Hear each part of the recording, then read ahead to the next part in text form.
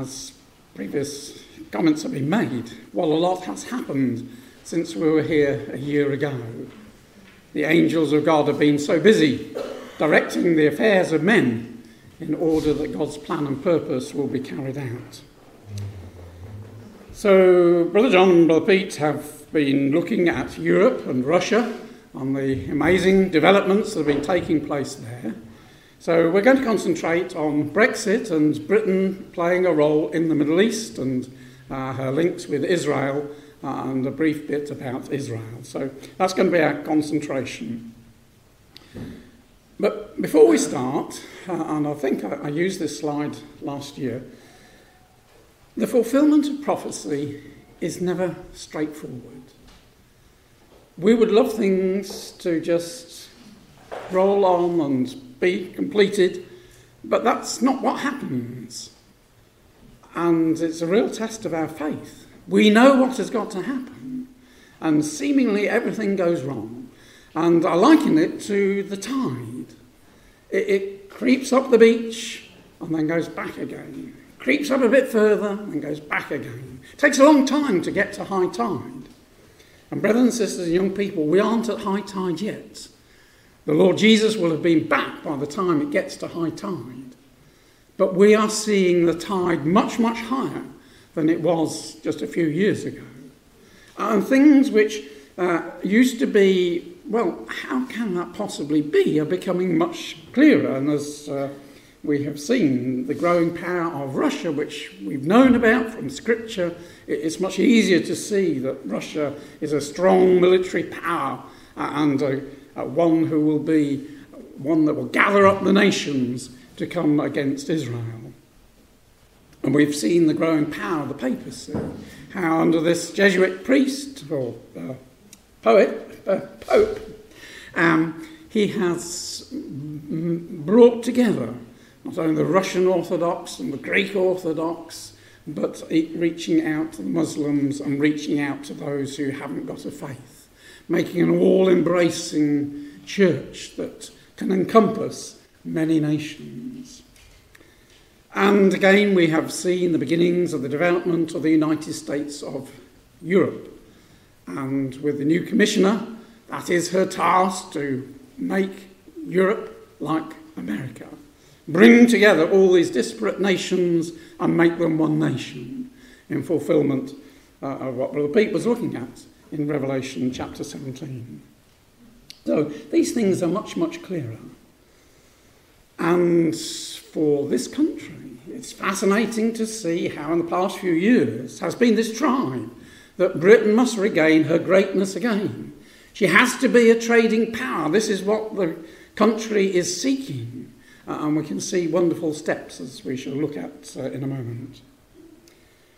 And the other incredible thing, we know from Ezekiel chapter 38, that the southern Arab nations are on the side of Israel. Now, that would have been unbelievable a few years ago. But what a transformation in the past few years. We see Israel working with the southern Arab nations in a wonderful fulfillment of what the Bible has painted. So we can have every confidence, our former two speakers have said, in the Word of God. This is true. We have to be patient, but it will come to pass. The time will come when all the pieces of the jigsaw will drop into place. So, Brexit. What do we make of it? What a muddle. It seemed so simple, didn't it? Back in 2016, British people had said, we want to leave. True, it wasn't by a big majority. It was only a small majority, but it was a majority after all, and the biggest vote that this country's ever had. And yet we've seen how the politicians have resisted. They're enthralled by Europe and the hold of Europe, and that's got to be broken. We see in the efforts of Boris Johnson to break that stranglehold. So we have seen a very turbulent time as those Remainers who want to be part of a system which economically is failing. If Britain remained in the EU, she would have to join the euro, which, you know, how thankful Britain is that she never did join the euro. It's enabled her to adjust her currency rates to suit herself, instead of being subject to the all-embracing Euro organisation. So we believe that the British people have a role, and we shall look at Scripture to see how the British people have a role to play outside of Europe. She doesn't form part of that alliance, as we've heard earlier, that alliance which comes together against the people of Israel. Britain is on the side of Israel, supporting Israel, not with those who are against her. So Boris Johnson was elected earlier in the year to be the Prime Minister, the leader of the Conservative Party, with this slogan, "We leave on the 31st of October, do or die," or no ifs or buts, we're out of Europe on October the 31st. Now we shall see. Even yesterday he was saying we will still leave on the 31st, but that seems to be rather a non-starter, because the opposition politicians and even those of his own party have done everything they can to tie him in knots. They don't want to leave the security of the EU and step out into the unknown. And yet Britain had lived and existed and had an empire and existed long before the EU was ever dreamed of. But they don't have that confidence. They don't have that understanding from the Word of God that there is a purpose for Britain outside the EU. I think the next 5 days till we come up to the 31st of October will be very critical. The EU have agreed an extension, but they're waiting until possibly Monday or Tuesday before they say just how long that extension will be, because of the internal wranglings, as Brother Pete was telling us. The French only want a few days, and the others are more inclined to give to the end of January. Brother Matthew was saying in the Times today, it was saying that this could possibly lead to a no-deal Brexit. It is strengthening that case. And knowing that the deal that Boris did agree with the EU, which much better than Mrs May's, but still ties Britain to the EU, it would be much better if she escaped without any ties to the EU and traded without a deal, but with all the provisions that have been put into place for flights and transport, and many things have been put into place. But if she left without a deal, then she could more readily embrace other nations and trade with other nations without being subject to the EU. But more of that in a moment. And in the paper today, it said that one of the things that they have pulled, this is already up there, is the 50p pence. Now that was designed for, if you can read from the back there, I don't know whether you have, but the 31st of March, that's when Britain was going to leave, and then they had to pull that, and it was redone with 31st of October, but they've pulled the production of this commemorative coin because it looks as if that's not going to be the case. So what Boris wants, that if the EU agree to a longer extension, say to the end of January, then he wants to try and get a general election. Not going to be easy because the Labour Party don't want it, but he would very much like to have a general election that will strengthen his hand, that he can then go back to the EU and perhaps have the House of Commons and the House of Lords agree the deal that he has done. Hopefully that won't happen, and we shall leave without a deal. But we have to wait and see. It's in the Father's good hands. The tide has come up, it's gone back again. We're waiting for it to come up further. We haven't reached the leaving time yet. Because the deal which Boris made with the EU still ties the British economy to the mercy of the EU until at least December 2020, and maybe further on.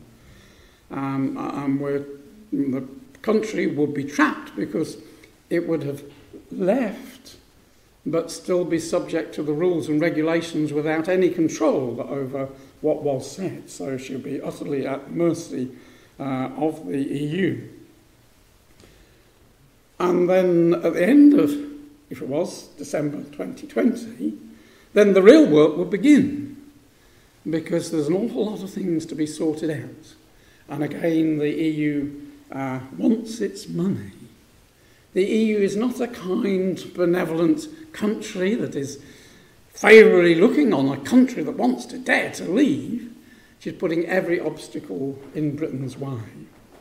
And Britain would have to cough up money, £39 billion, and that's just for money which the EU reckons is due to them to the end of December 2020.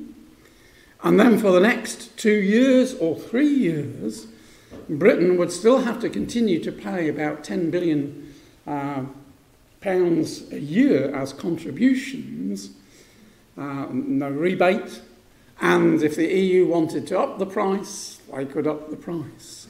So it's an open-ended, unfavourable to Britain position that Boris has signed up to, and they want pay to play.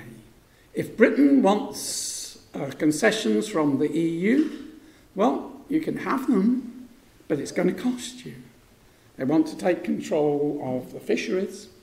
They want to take control of a level playing field. All the things that will make it much more difficult for Britain to have her role in the future. And because Britain then won't actually be a member of the EU, returned an independent country, then the EU will be able to name her price. So not a very good prospect. So hopefully, out of all this confusion will come an exit without a deal. But we shall see. Will the EU miss the UK? Well, yes, they'll certainly miss her contributions, and she would find that a competitive Britain would be a real obstacle to their own trading plans. But they want to get on with this United States of Europe. This is what is driving them now. These countries are prepared to, in the words of Revelation 17, to give their power to the beast system. And Britain has been the obstacle. Britain has been the one that stopped them from doing what they have wanted for the past few years. So I'd be very glad to see the back of Britain.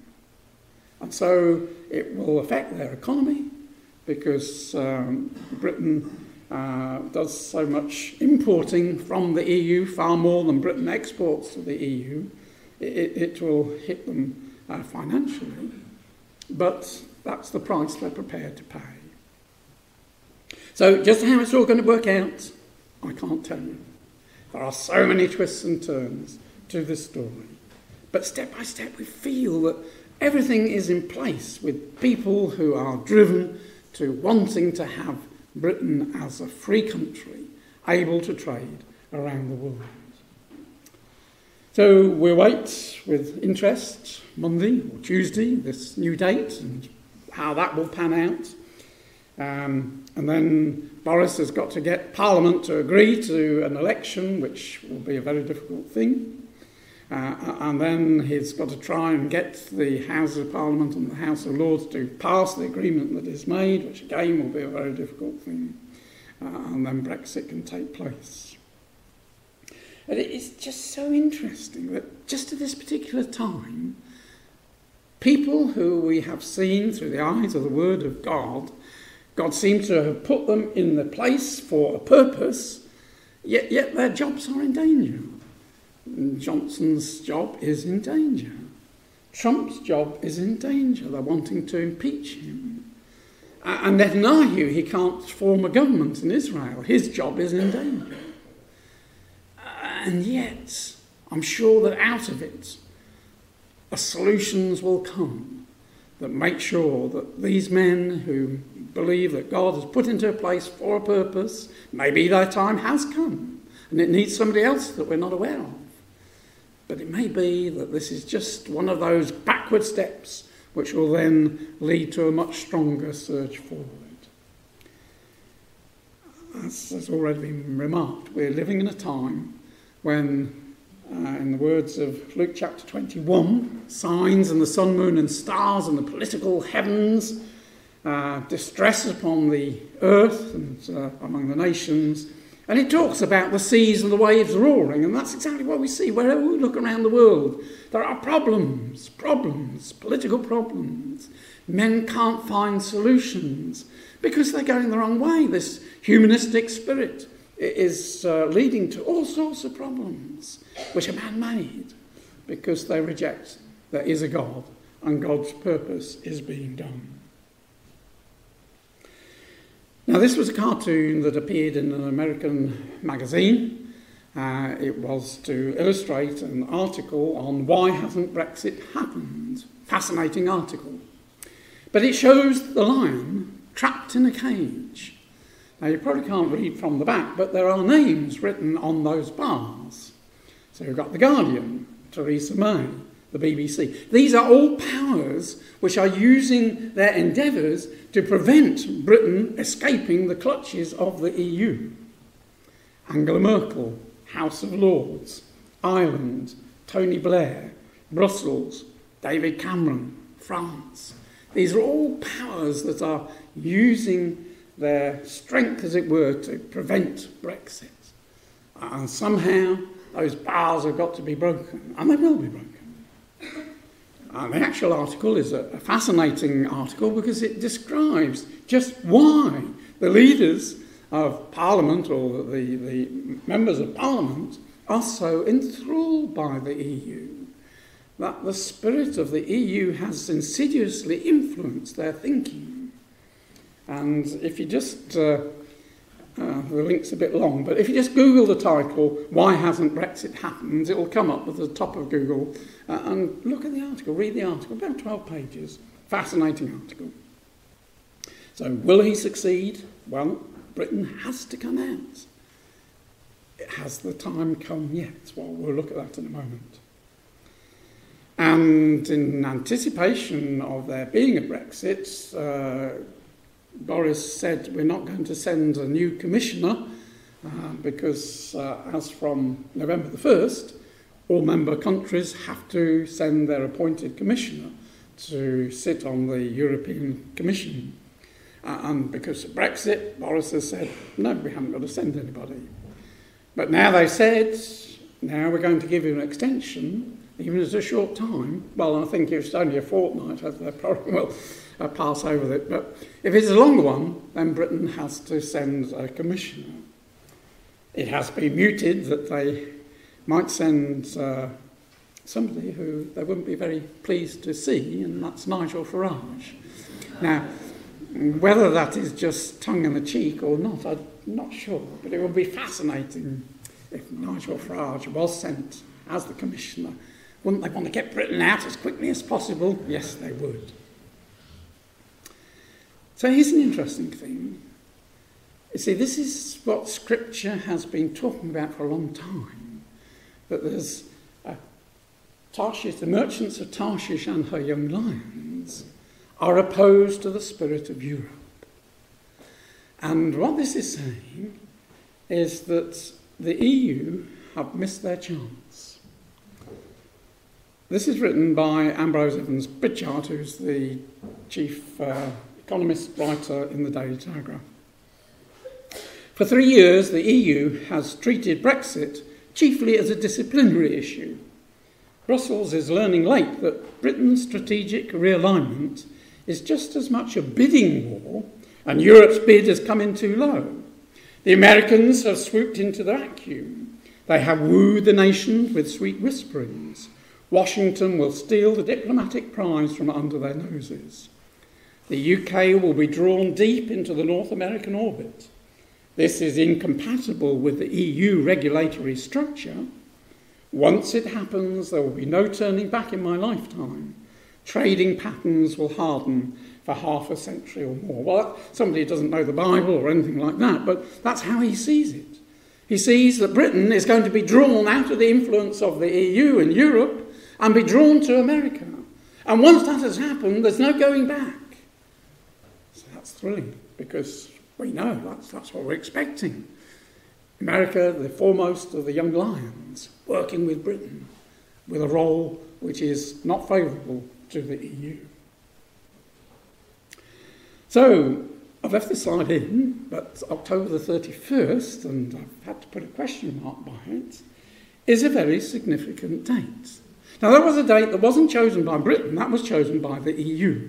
They chose that Britain should leave when had the second extension, because it went from March to May and then from May to 31st of October. That was a date chosen by the EU. But it's a very significant date because that was the start of the Reformation. 502 years ago, Luther in 1517, October the 31st, nailed his thesis, it is thought, to the church door in Wittenberg. And that began the process of the Reformation. It led 15 years on to Henry VIII breaking away and the Church of England being independent, and Britain no longer paying her dues to Rome and no longer obeying the laws of Rome. Many writers have seen the significance of this date. Is this a second Reformation for Britain when she no longer wants to send her dues to Rome and obey the laws of Rome and wants to go her own free way?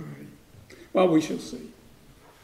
So, as it were, Boris, he nailed his thesis to the EU table, and his proposal, which was hammered out to remove the dreaded backstop, which was very anti-democratic. His plan is, after a 2-year transition period, that the Northern Ireland leaves the EU along with the UK, but the Northern Ireland remains under EU rules for 4 years until 2025. Now, that would involve having a hard border between mainland UK and Northern Ireland. That means any goods that going into Northern Ireland have to go through customs, which they don't at the moment because Northern Ireland is part of the UK seamless borders. So that's why the DUP are unhappy with this. But this is what Boris has come up with. And it would also mean there would be checks between north and south of Ireland, but Britain has said, well, that's going to be done away from the borders so that it doesn't stir up the hostility that used to be by having Ireland divided into a north and a south.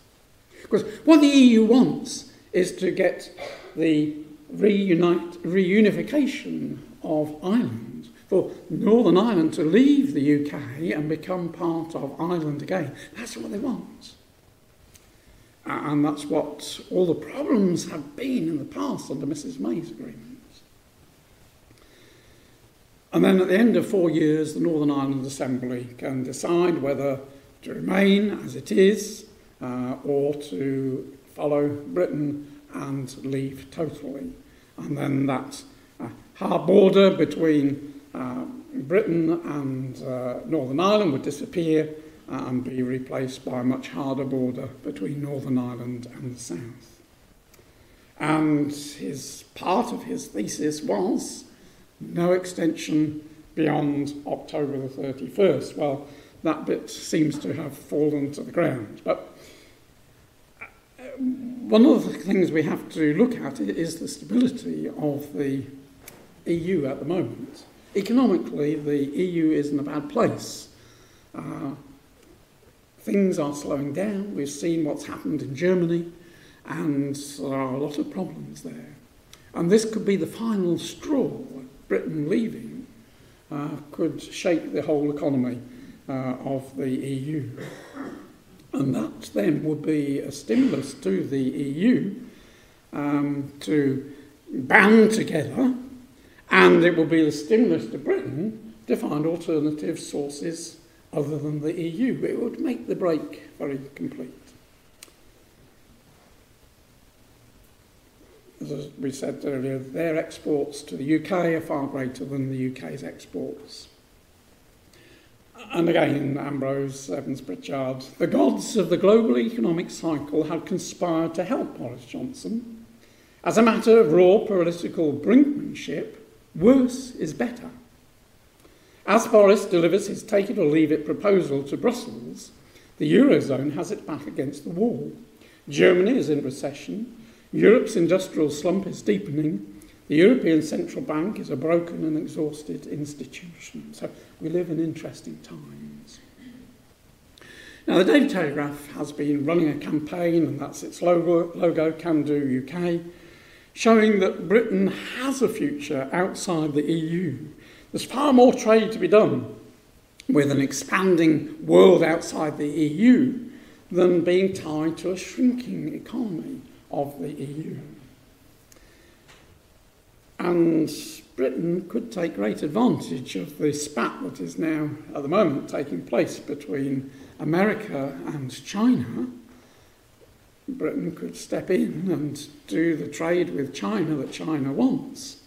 In fact, in the paper today, it's saying how Jaguar Land Rover have had to back into profit because of the China market has suddenly expanded again because they're falling out with the Americans. So all sorts of opportunities lie for Britain outside the EU. And interestingly, already, Germany, who used to be the UK's biggest market for imports and exports, has now been overtaken by America. So the pull is there. The American market, much bigger. So timing. We've looked at this in the past. But just turn to Isaiah chapter 23. This is a chapter all about Tyre, which was the great trading power to the north of Israel. And this is where all the countries of the world brought their goods into the markets of Tyre, and then the goods were then exported from there to all parts of the Mediterranean and beyond. It was a central marketplace. And Isaiah 23 is a wonderful chapter. It tells us that Tyre isn't going to exist as we know it forever. Trouble is going to come. And in verse 7, it says at the end of that verse, her own feet, Tyre's own feet, shall carry her afar off to Sodom. And we looked at a map last time of how the Tyrian type of merchant power moved from Tyre down into Egypt, up into Italy, across to Spain, up to the Netherlands, and then the 1600s to Britain. So her feet had carried her afar off. And then the rest of the chapter seems to be painting a picture of a latter-day situation, of a latter-day Tyre power, who would, as the concluding verse says, which we've highlighted in the yellow there, her merchandise and her hire shall be holiness to Yahweh. It shall not be treasured nor laid up, for her merchandise shall be for them that dwell before Yahweh, to eat sufficiently and for durable clothing. Now that comes at an end of a 70-year period when Tyre has been in the doldrums. Now it's clear that from the yellow part there that God has a role for this latter-day Tyre, not to be able to build up its own might for its own grandizement, but to be of use to Yahweh.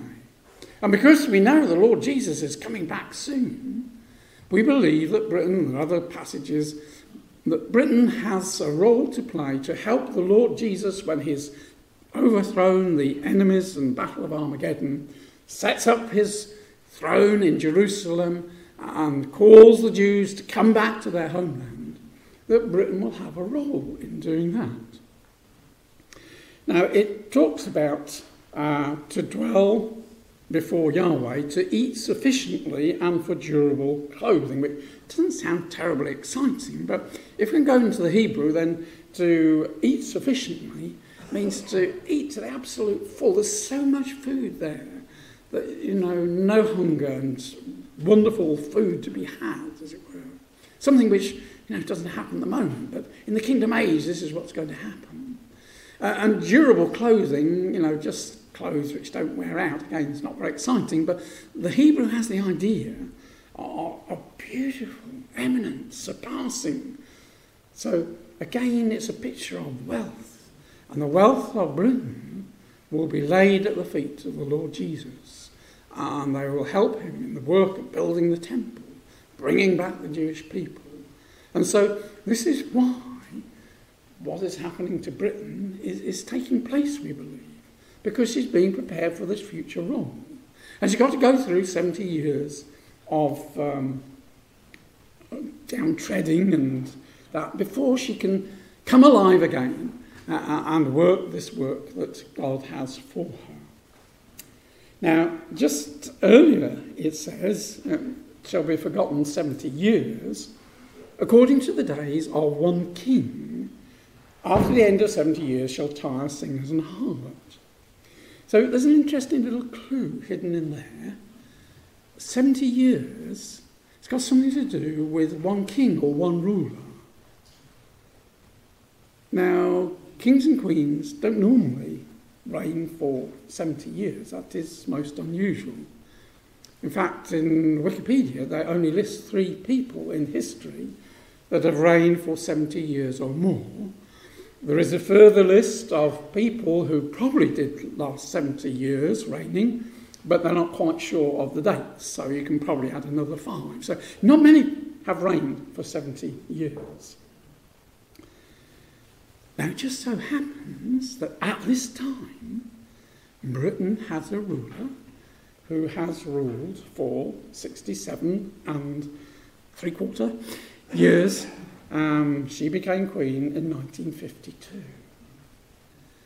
So I believe that we aren't quite there for Britain to be entirely free to go and trade until, in the mercy of God, the Queen, if she remains alive, which I believe she will, when she has been on the throne for 70 years, then that will be the time for Britain to be totally free of the EU. Just a quick review of her life. Born in 1926, at the age of 21, she went on her first overseas tour, and that's when she pledged, "I declare before you all that my whole life, whether it be long or short, shall be devoted to your service." And that is what she has done in a wonderful way. And not only that has she served the people, but she has held the Commonwealth together. That has been her pet subject, the Commonwealth. And for nearly 70 years, she's been holding the Commonwealth together. Why? For this time to come, when there will be a vast market of countries who are friendly to Britain, want to do business with Britain, can work with her at the end of the 70-year period.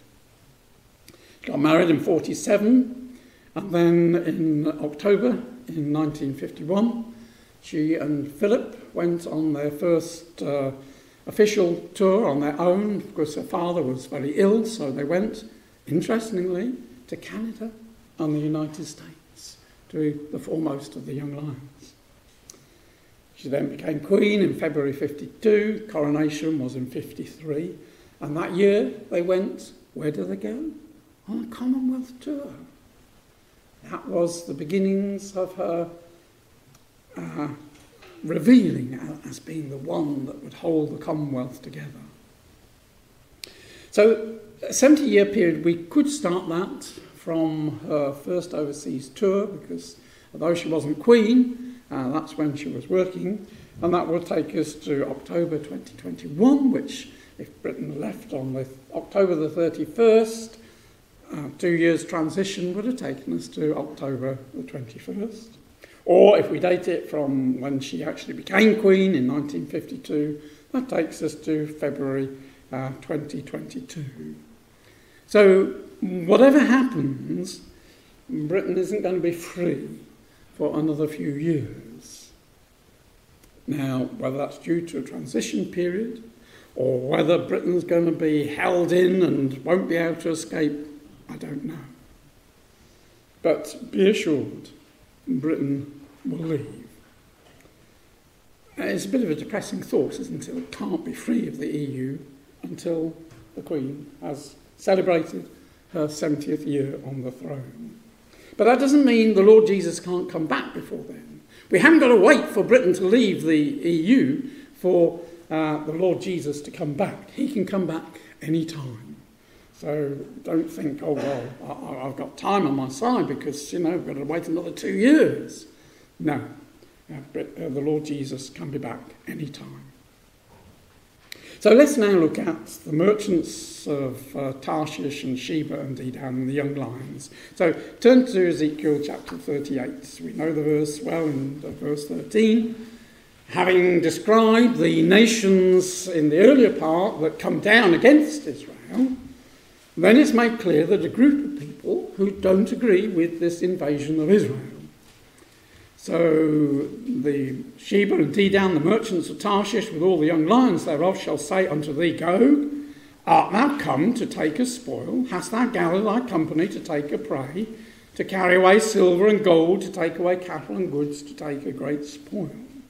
So clearly these four groups, Sheba and Dedan, merchants of Tarshish, young lions, are opposed to the invasion of Israel by Gog and his companions.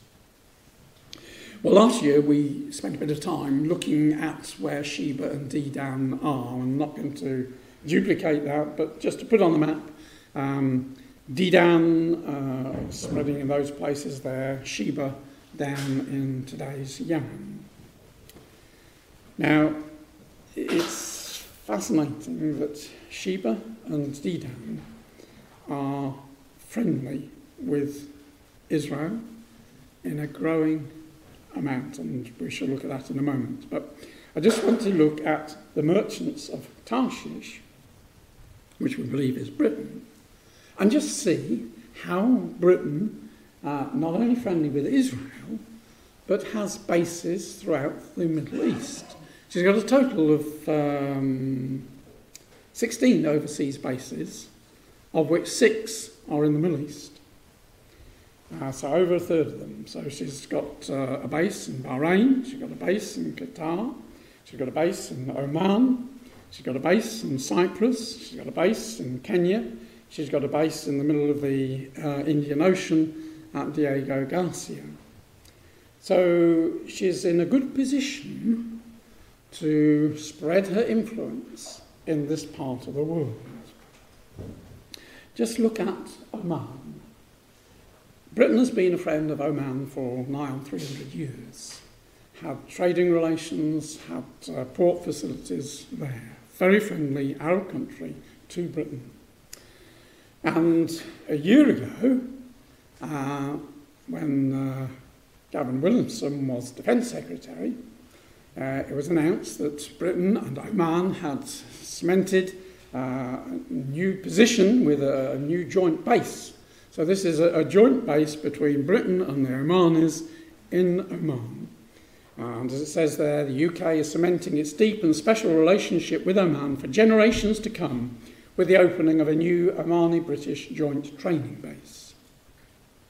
And then later this year, it was announced that in addition to that training base, they've signed a joint defence agreement which puts Britain in the role of being the defender of the Omanis. And the Omanis have paid for an extensive port to be built, which is capable of taking the new aircraft carriers that Britain is building, and they can be housed there. This biggest ship that Britain's ever built, that's the Queen Elizabeth. It's due to go, still doing trials, due to go into service in 2020 and then be deployed operationally in 2021.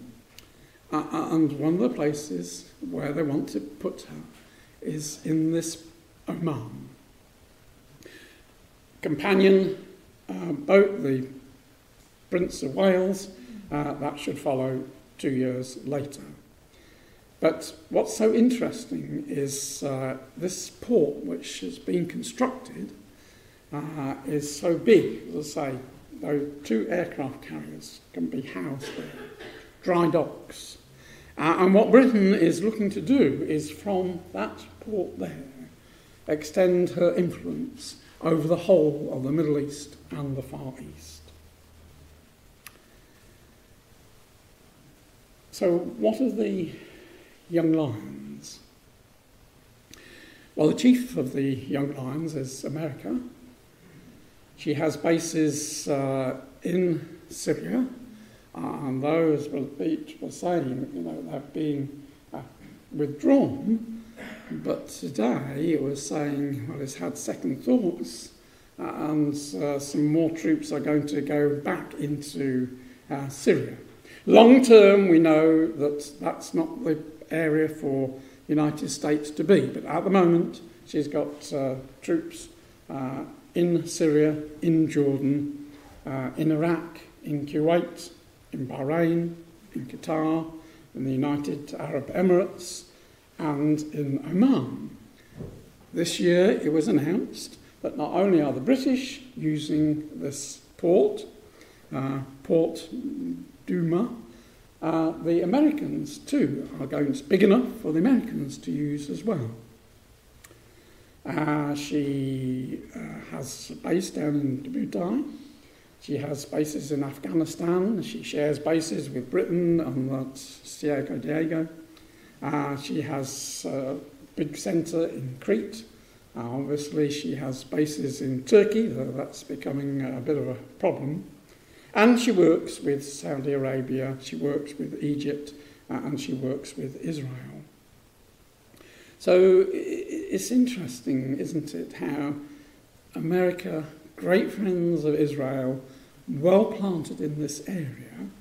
Well, that's what we're expecting from what the prophet wrote 2,600 years ago. Now, one of the biggest in population of the Young Lions is India. India is very friendly to Israel. Strong links there. And also very friendly to Saudi Arabia. Back in February, the Crown Prince was in India saying he's going to invest $100 billion in India.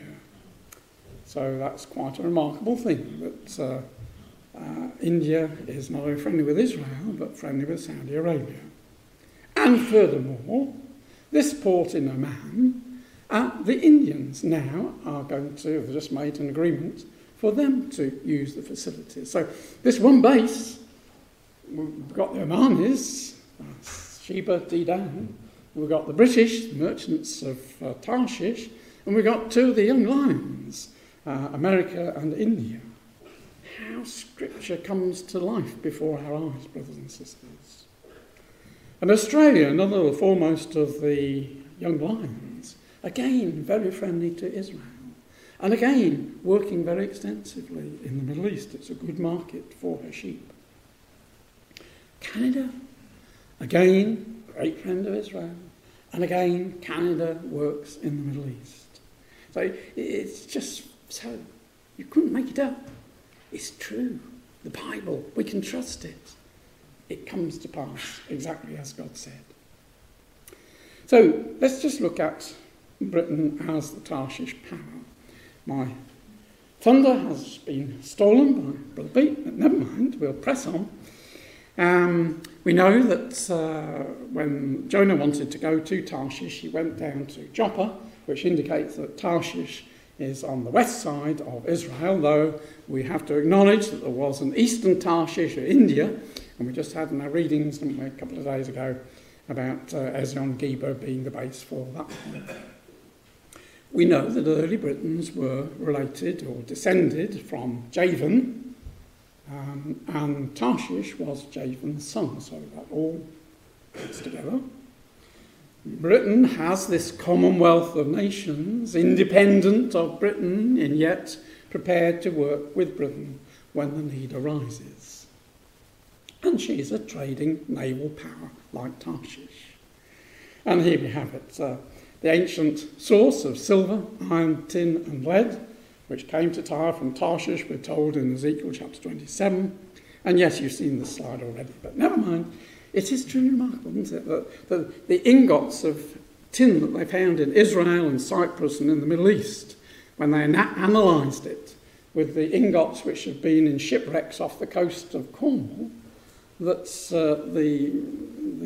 signature, as it were, chemical signature matches. They can trace tin to a particular mine in Cornwall.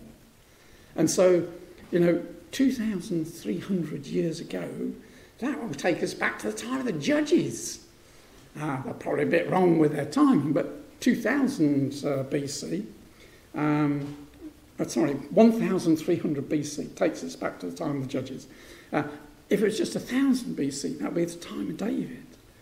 Already trade was being done between Britain and Israel. Truly remarkable. And Britain is one of the most important maritime centres of the world. Just in September, they had the International Shipping Week, when 200 events were organised, 20,000 individuals attended, huge banquets put on by the British government to the leading ship people, because Britain realises the significance of having a good merchant navy and a royal navy to defend the shipping. If Britain's going to be a Tarshish power, which is what they want, and what Scripture says, then you've got to have the means of transportation and defence of it.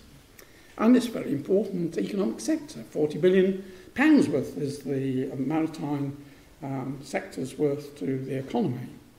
Across the world, the UK is regarded as one of the world's leading maritime centres, with particular preeminence in professional maritime services covering law, insurance, finance and shipbroking. So in London, all around the world, trade is being done. Never sees London, but the arrangement for the shipping, the arrangement for the banking and for the insurance is all done in London.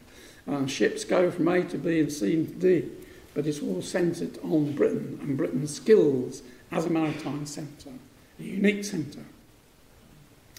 And what is, again, truly remarkable, and again, thunderstolen a little bit, Boris Johnson has those excellent links with Israel. There's Jewish blood on her mother's side, and as I think it was Brother Peyton has said, he regards himself as an ardent Zionist. But the government that he has put together, as this headline in this Jewish paper said, the most pro-Israel cabinet ever. It is truly remarkable. These are the top 5 people in the government. You've got the Prime Minister, then you've got the Chancellor of the Exchequer. He's a Muslim. But he takes his family on holiday to Israel because he admires the Israelis. He thinks they're great and wants to model as Chancellor of the Exchequer on some of the things that Israelis do. And below him is the first Secretary of State, Raab. Now, his grandfather was Jewish. He's worked on kibbutzes in Israel and studied in Israel, a great friend of Israel. And below that is the Secretary of State for the Home Office, Priti Patel. We know that, was it 3 years ago, when she was on her own paid holiday to Israel, she went and consulted with the Israeli leaders, and Mrs. May sacked her for that. Well, her time has now come. She's back in office, a great friend of Israel.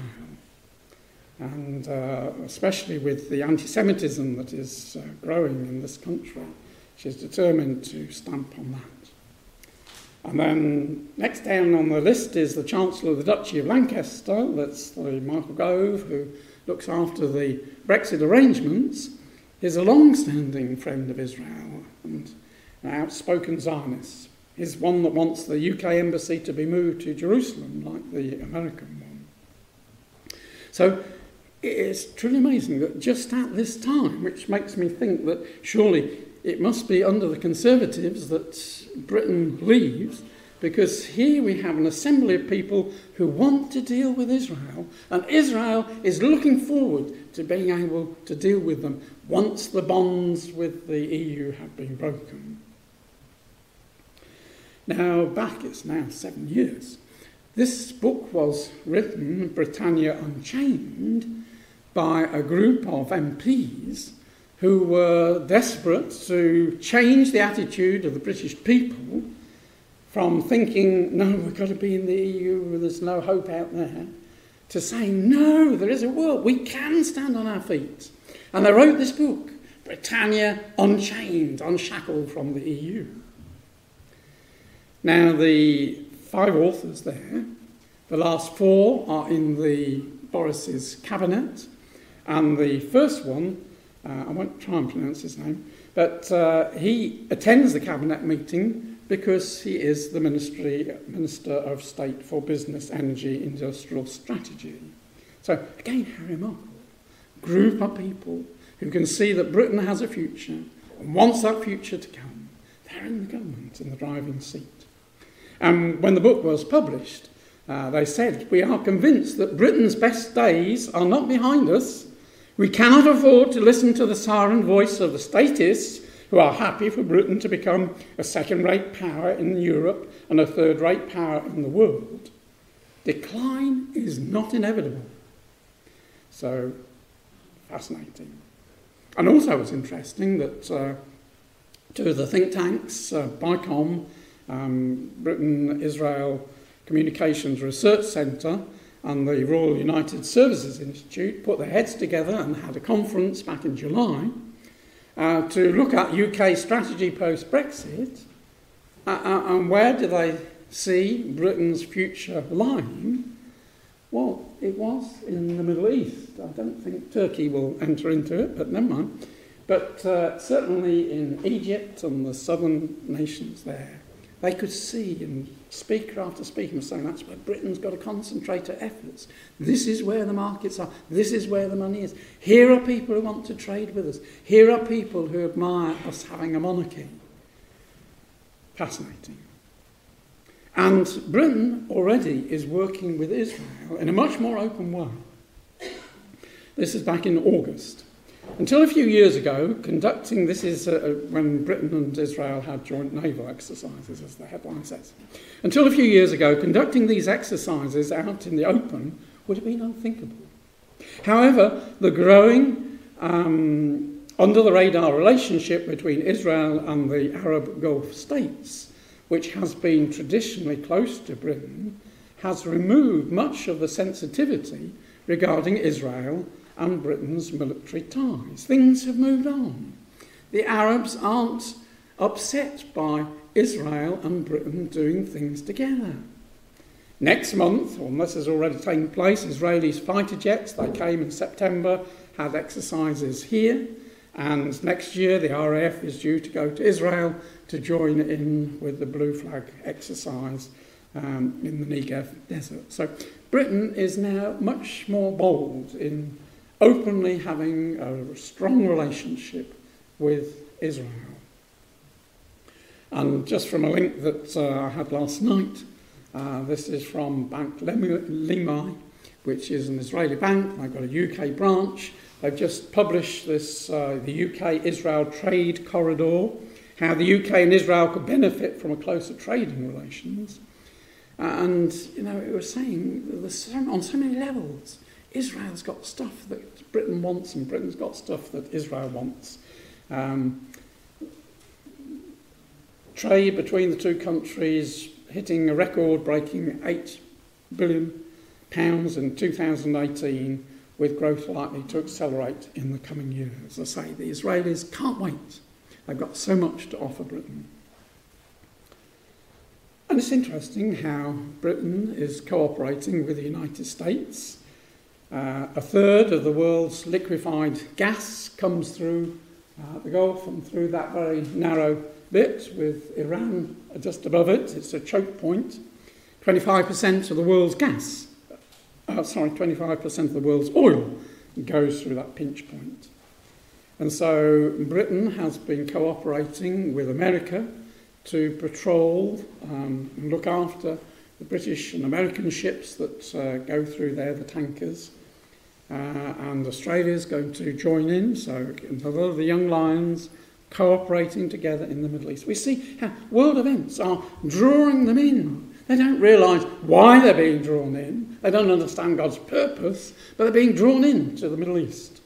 And so we have, again, Sheba, because the Arab states, the United Arab Emirates and Bahrain, they too supply defensive ships to protect the tankers. So we have Sheba, Dedan, the merchants of Tarshish and the young lions all working in this region here. So, Israel. Now, very interesting situation. They had elections back in April time, couldn't form a government, so they had second elections in September. They still can't get a government together. And Netanyahu had until October the 24th to form a government, but he gave up on the 21st, and now the leader of the Blue and White Party, which actually has one more seat than the Likud party, which is Netanyahu, he's been given a fortnight in which to try to put a government together in Israel. Doesn't seem likely that that will happen, so the prospect is there'll be a third election. So again, just at a time when you think, well, Israel's got to be strong, all the enemies, what Iran is doing, creeping closer and closer to Israel, we need a strong Israel. But no, in the purpose of God, hindsight will tell us why these things are happening just at this time. But we've seen the Jews go back to their land. There's 1948 in increasing quantities. So over 9 million Israelis, of which 6.7 million are Jews. So we've got 46% of the Jews population of the world in Israel. Truly remarkable sign. I'm sure none of us ever thought that that quantity, almost half the Jews in the world, would be living back in Israel before the coming of the Lord Jesus Christ. But Israel is a very special nation. God said, my people are special, and they are special. And they're doing very well. Foreign investments up 17% compared with the year before. Exports topping $110 billion in 2018. Aliyah, Jews coming back from different countries, up 28% in the first half of this year compared with last year. Tourism up by 10% in the first half of the year compared with the previous year.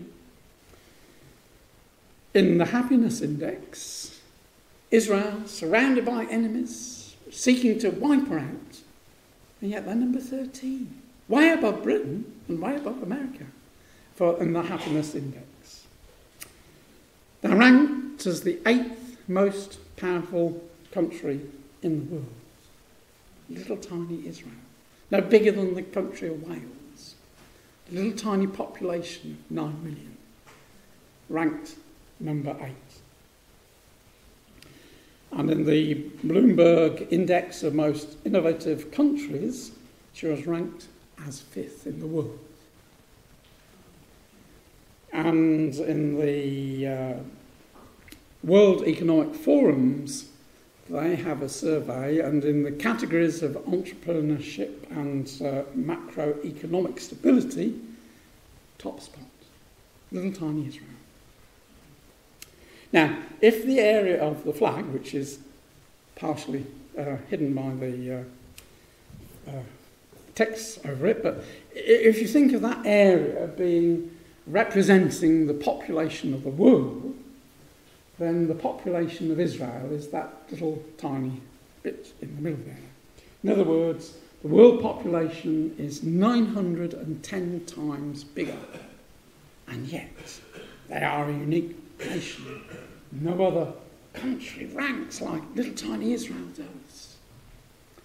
And they have been blessed in these latter days with abundance of energy. They never thought they were going to have energy. All belonged to their neighbours and used against them.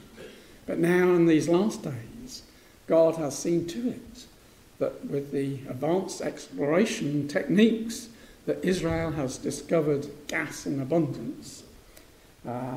So she has Tamar and Dalit and Noah and Maribi supply gas to Israel. And the Leviathan one there that I've ringed is the latest one. It's busily being built. Earlier in the year, the working platform, which will be anchored about 9 kilometres off the coast of Israel and then connected by 72-kilometre pipes back to the oil field. So this is the production platform where the gas is cleaned and all things done so it can then be used. That was built in Texas, came across on barges, The underwater part was assembled during March and April, and then over the summertime, 4 great barges, and that's one of them, brought all the top structure, and the world's biggest floating crane as we speak, is just finishing off the assembly of the top platform in the hope that by the end of the year, gas can start flowing into Israel. And that will be a great economic boost because there's enough gas in Leviathan, it's such a huge field, it would look after Israel's needs for more than 40 years. And the Israeli government has agreed that up to 40% of that gas can be exported, which gives Israel a very powerful influence to her neighbours. And so she's signed contracts to supply Egypt and Jordan and maybe Saudi Arabia with a new place there. But I'm just rushing through. I looked at my time. I see where we got to. I'm not quite at the end, but never mind. We've seen amazingly how she's able to penetrate into Syria, all parts of Syria, and with her amazing intelligence have knocked out many of the enemy's installations. We mentioned, or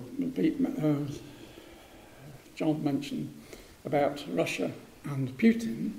Well, this was his birthday greetings, really buttering up how wonderful Netanyahu was and how they hoped, I highly value our constructive and business-like relations. I hope to be able to continue our substantive dialogue and fruitful joint efforts in the interests of Russian and Israeli people. Now, there is a passage in Scripture that tells us about that. So just turn very quickly and we'll see if we can skip to the end. Isaiah chapter 10 indicates to us that there's going to come a time when Israel will no longer depend, the word that's used in the Authorised Version is stay, and that word means to lean, to support upon, will no longer stay upon him that smote him, but will stay upon Yahweh, the Holy One of Israel, in truth. The remnant shall return, even the remnant of Jacob, unto the mighty God. And that will be under the Lord Jesus Christ. So he's saying, before Israel turns to God, because they then recognise who their Messiah is, beforehand they'll be trusting in the one that slays them, smites them. We know from Ezekiel 38 who it is that smites them. So this is telling us that Israel will be trusting in their partnership, their friendship with Russia, instead of trusting in God. And we saw how misplaced that was in the past, in trusting upon the Assyrian, and it's going to happen again. But truly remarkable, this friendship between Putin and Russia. So the other thing, let's just very quickly skip along this, is that from Ezekiel 38, they're going to dwell safely without walls, having neither bars nor gates. Now, it is fascinating that Israel is forming these alliances with the countries around. The two longest go back to Egypt. The embassy got shut, but is now reopened. And she's about to supply gas to Egypt, which is quite remarkable. And today, this very day, is the 25th anniversary of the Israeli-Jordan peace treaty. Again, it didn't give the dividends that Israel had hoped at the time, but I believe that shortly they'll see the dividends. And again, gas pipelines are being built to take Israeli gas into Jordan. There's also considerable progress on the Red Sea, Dead Sea Canal scheme. So, back in February, there was a remarkable conference called by the Americans. It was held in Poland, and Israel and people from, I'm just going to quickly nip through these, from these countries and more. There were 16 nations, but a lot of them, 11 of them were Arab nations. They sat around the table and shared meals and shared experiences and talks. And it was said at the time that this is a regional realignment. This is something historic. History is changing course, that Jews and Arabs sitting together around the table, talking of things together. And then just finally last week, there was the next meeting was not in Poland, but was in UAE. And again, the Israelis sent their delegation, and the Israeli Foreign Ministry official on counter-terrorism, because that's what it was about. So it was a working group on maritime aviation and security. She sat down with 60 other nations, many of them Arabs, and had her say. So there was little tiny Israel taking her seat among the 60 nations. And the Arab nations are desperate for peace with Israel. Bin Salman told America, help us to take control of the Middle East so that we can normalise with Israel. Coordination between Israel and Arab states, the United Nations on Iran, that the Arabs are working with Israel to try and change the UN's attitude, instead of always being against Israel, to make them see, well, Iran is the problem.